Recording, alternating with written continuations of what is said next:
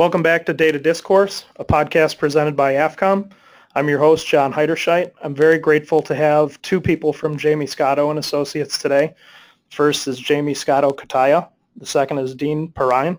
Fellas, or guys, please say hi for a second. Hey, guys. Hey.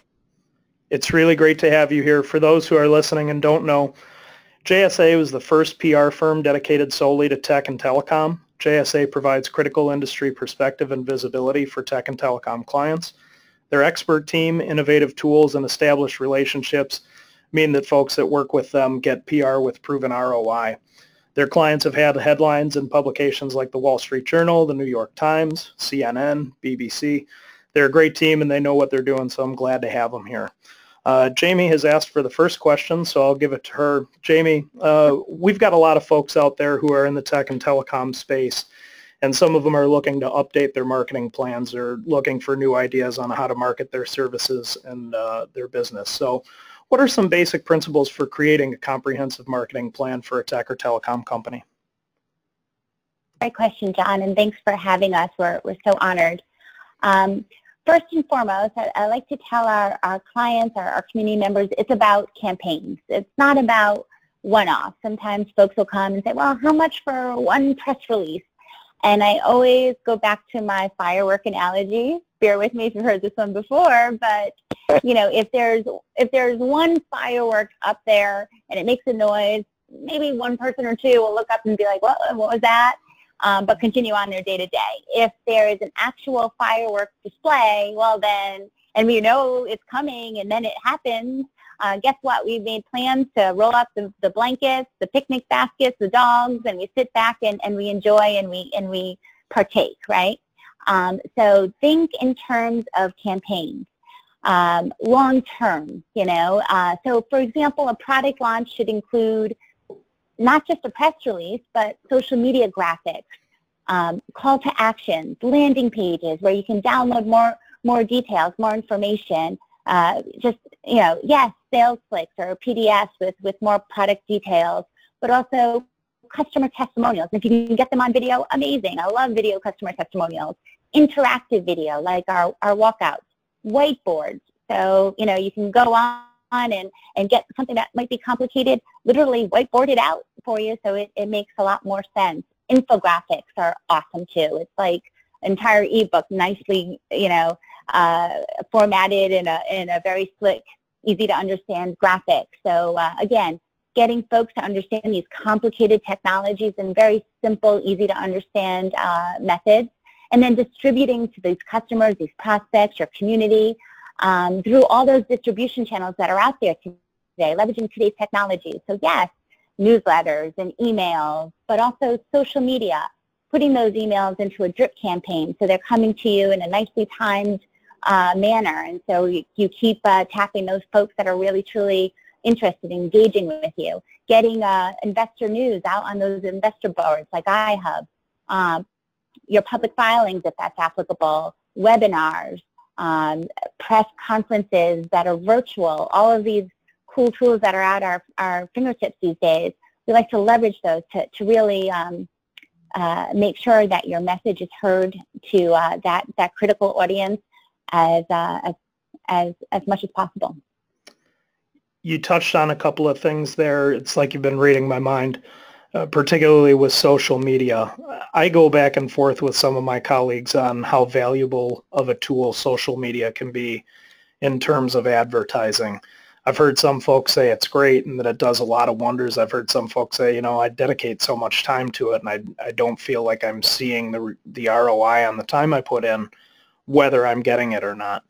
I personally view it as something that at a bare minimum is helpful for SEO. I don't know if that's right or it's wrong, but that's how I've always viewed it. What are the advantages of social media outside of some of the stuff you touched on a little bit in that first question? And how should people be using social media? Should they be dedicating a person to it, a department to it? Should they outsource it? What is the role of social media in a better comprehensive marketing plan? Love that question. One, if you're looking at it in terms of advertising, I would say don't.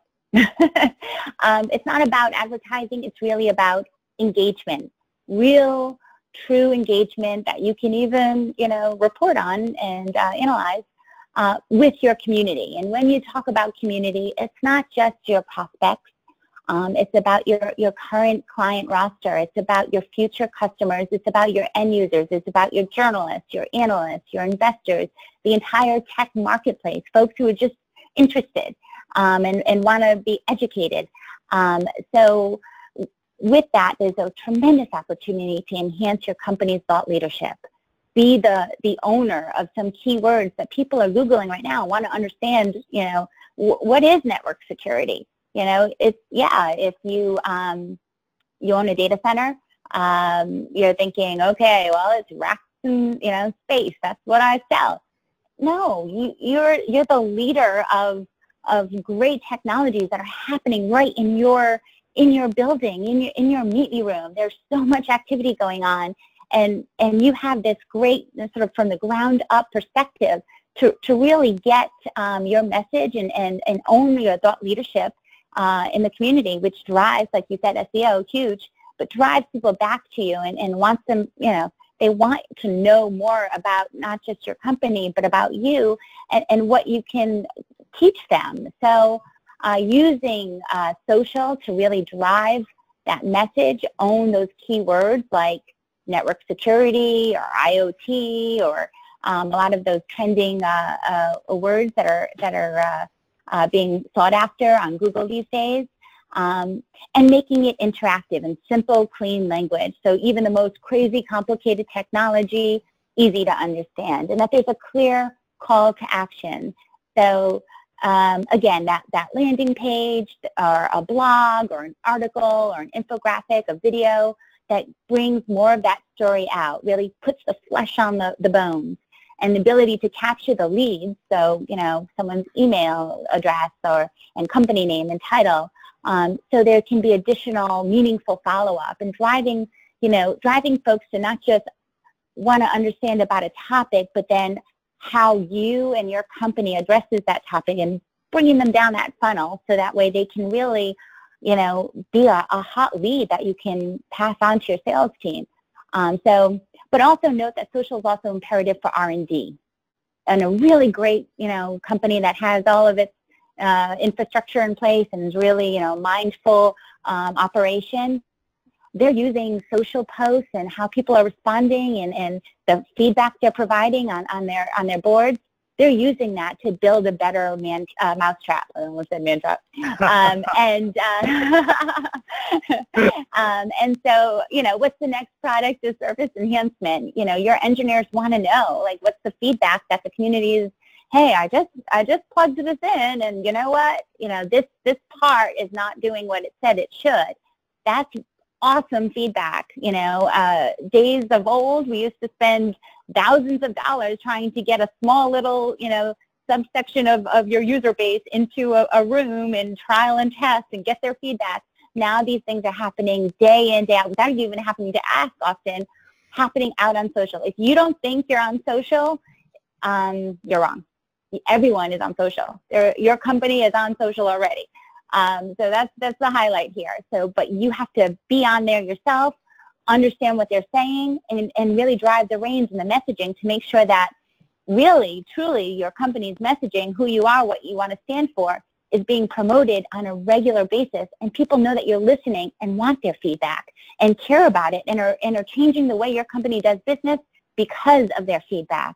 So, it depends on what your in-house resources are. If you can have a team member that's dedicated to it, or if you need to outsource it, oftentimes outsourcing, like to Jose, would be, the more affordable option, because you can get a team of 2 or 3 people who do this all the time and have the resources and the tools and the database to really sort of hit it out of the park immediately. But up to the company and what they have in-house, but certainly something to be mindful of and to be really utilizing to increase your company's bottom line.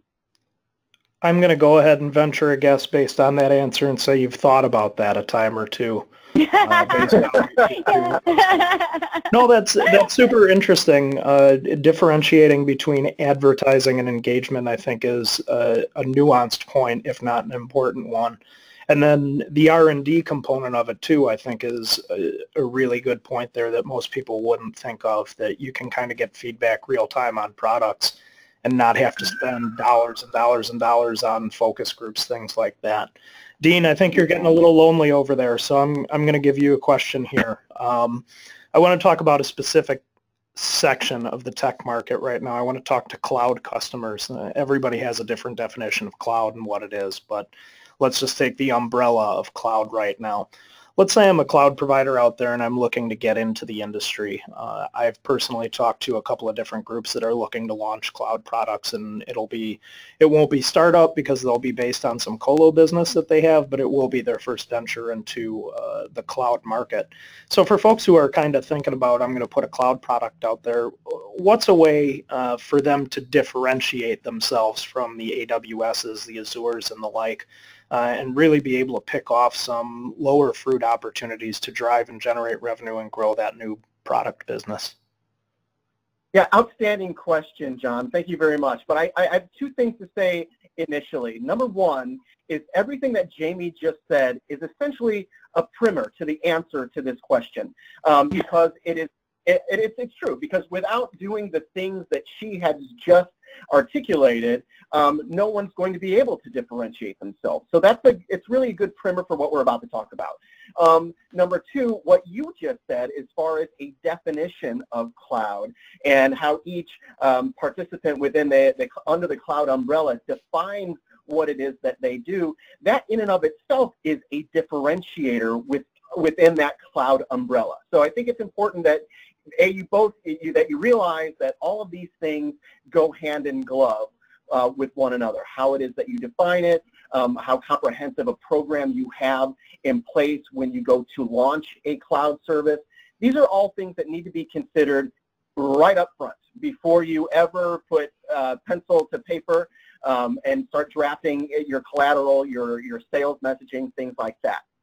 But getting to cloud specifically, because there are so many different definitions of cloud, and because each cloud provider, each cloud-based solutions provider is going to be going at things a little differently, it's important to define who it is you are first, what your story truly is. Because nobody's story, or you could say everybody's story, anybody who's providing a cloud-based service, their story is, we provide a cloud-based service. No, that is not your story. Why you're providing it, how you're providing it, that's the story. And again, because it's been defined differently by each player, because they're all defining it in ways that ultimately are shining the brightest light on their service, there's a number of different ways to do it. So there you go. But generally, cloud services has always been about ROI. Being able to do something quickly, efficiently, without a lot of immediate capital, and without shelling out a lot of long-term capital, right? So the technology, though a bit nebulous 5 years ago, is kind of coming into its own. The pitfalls of the technology with regard to security, things like that, those are kind of, we've forgotten about those things because it works. And it's a great way to launch a service, to implement a service quickly, efficiently, and affordably. So once you have defined who it is that you are, what your story is, why it is that you're providing this service, and why it is that you're providing this service in this way, it's important to really hit those pocketbook type issues, right? You want to make sure that you're highlighting efficient implementation, long-term profitability, things like that. So, long story short, you've got to first differentiate yourself, your company, before you can differentiate your product. So if you're a cloud services provider, you need to know what kind of cloud service provider you are, making sure that you are very clean and precise and articulate with exactly what it is you do, why it is you do it, and why it is that you do it better than other people. Because cloud as a commodity is a problem, right? I mean, to say cloud, you think, well, hell, everybody's a cloud service provider, whether you're a data center operator, a colo operator, or a unified communications as a service provider. So these are all subsets of that cloud umbrella. But it's, again, important to know who you are, what your story is, and that in and of itself will help you to differentiate yourself, making sure that you're telling your story and not somebody else's story. And there's a number of different ways that you can do that, and Jamie discussed all of those different ways. PR marketing is a good first step. It must be the first step. That's some really good stuff there. I was just at Data Center World yesterday in Chicago. We had an event at the Art Institute. One of the things I took away from that, there was a talk at the very end about asking the right and wrong questions for your solution. And the overall point was, don't look at this as a one-size-fits-all. Cloud may be perfect for some of what you're doing, and on-prem may be great to stay with for a piece of what you're doing, and maybe colo is the right thing for a third. But what you really need to do is understand what are the right questions to ask so you actually feel comfortable about the solution you've picked, rather than just kind of, oh, we're going to the cloud and that's it. And I think what you're talking about is going to help a lot of folks who do provide those cloud services differentiate themselves. I don't want you guys to be offended by this next question or this next point, but one of the things I always hear on pushback for marketing campaigns is, well, how do I measure the return on this investment? You know, I know I'm going to be spending some money, and that's fine. I have talented professionals that are helping me, but where do I really see, what are the metrics I can base growth and success on if I'm going to embark in a larger marketing campaign for my tech or telecom company? I understand. Looking at your website, I'm sure you have 1,000 success stories. I've seen your work personally, and it's very great. But maybe share with me, and I'll let either one of you lead off or how you want to do it, but maybe share with me a success story you can point to and what the metrics are that say, you know, it's not just me saying is success, this number here says it's a success, or this gained client says it's a success. Awesome. Yeah, and you're right. Jamie and I could talk all afternoon about this very question. I'm going to, and we take this stuff very, very personally, right? This is who we are. This is how we make our money. This is how we provide for our family, right? So these case studies are more than just numbers to us. They're personal. So I'm going to give you a personal case study. I've been at JSA approximately 7.5 years. As I advanced at the company, I was given I took a directorship over a brand new account. This client, JT Communications, as they were some 6.5 years ago, is a data center colo in downtown Atlanta. Basically a 1 to sometimes a 3-person operation. They saw the value in growth. They didn't know how to do it themselves. So they came to us to help them. And we did. So JT Communications ultimately became Colo ATL. Colo ATL has subsequently had to expand their original data center facility by thousands of feet, and only recently purchased another floor at 55 Marietta there in downtown Atlanta to further expand. That's ROI. If you have hired a PR and marketing company to come in and shine a light on what it is you do and why it is that you do it better than anybody else, and ultimately the end result is you have to expand, I can't think of a better example of success there. But it's more than that, right? Because they didn't have a public persona. There wasn't social. There wasn't speaking engagements. There wasn't a speaking engagement tour as our friend over there at Colo ATL, Tim Kaiser, has been doing over the last couple of years. None of that existed. In fact, JT Communications, aside from his existing client base, didn't really exist to many people. But again, now they do. Colo ATL now has 2 sister companies, one of which is an SDN company. So there's a lot going on there. But for the sake of getting through this question, yeah, again, did they expand? How has the customer base grown? If you can answer those questions, yes, then you're doing something right.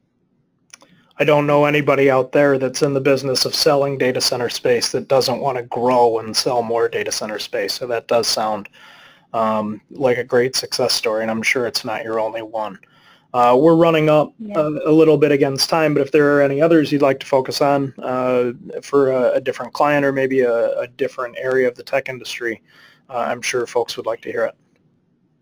Yeah, one other quick one comes to mind, and I'll keep it short, but Hibernia Networks was our first client here at JSA 12 years ago. And we recently just blossomed to the acquisition of GTT, for those of you who aren't familiar with that the big deal that went down. But Hibernia always has a very special place in our hearts because we were able to really grow alongside them for the past 12 years, really just a phenomenal team leadership there, and it was wonderful to work with them. One of the big success stories that comes to mind is their launch of Hibernia Express, which was a subsea cable.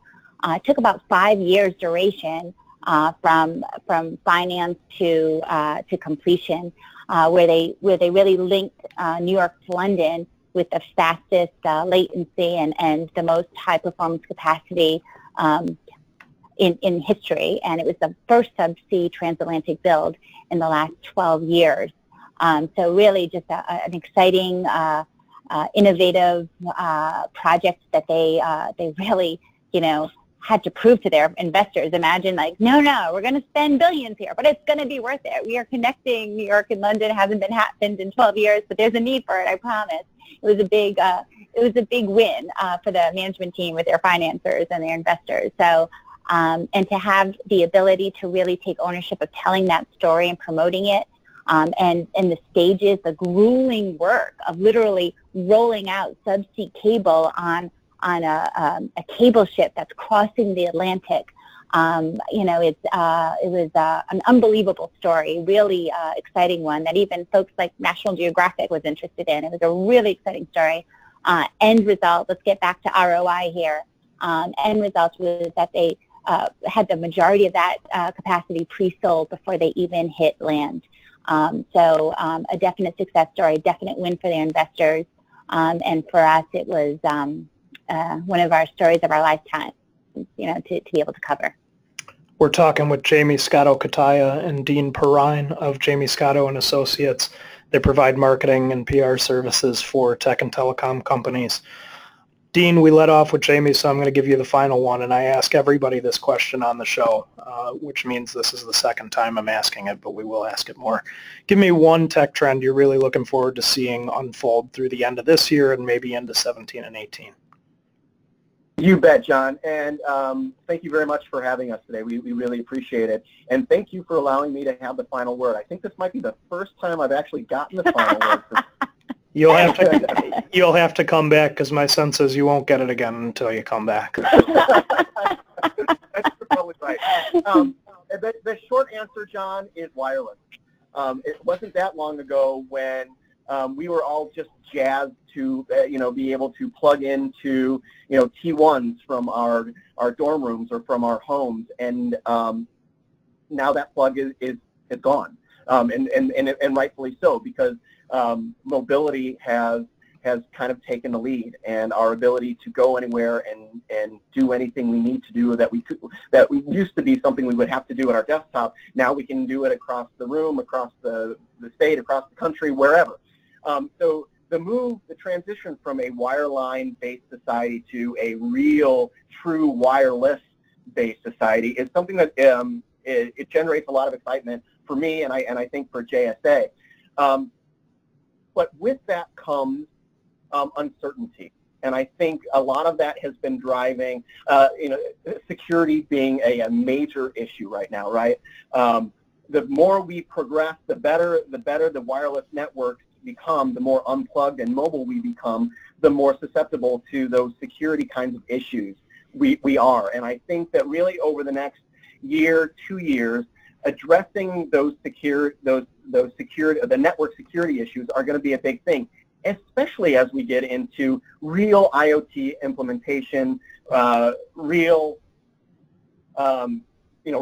fat pipe, real connected continent type networking. I think that's going to be a big issue, and one that I can't wait to write about. you're leading into the advent of the 5G network, I think, there, and we're really excited to see what that means too. And beyond, absolutely. Thank you both very much for coming on. Folks out there who have been listening, if you're in tech or telecom and you have some questions about how can you generate more revenue growth, what are some good marketing and PR strategies, do yourself a favor, go to jamiescotto.com, hit the Reach Us tab, and find a way to talk to these folks because they know what they're doing and this is the only space they play in. I'm your host, John Heiderscheit. Thank you both very much for coming on. This has been Data Discourse and AFCOM Podcast. Thanks for listening.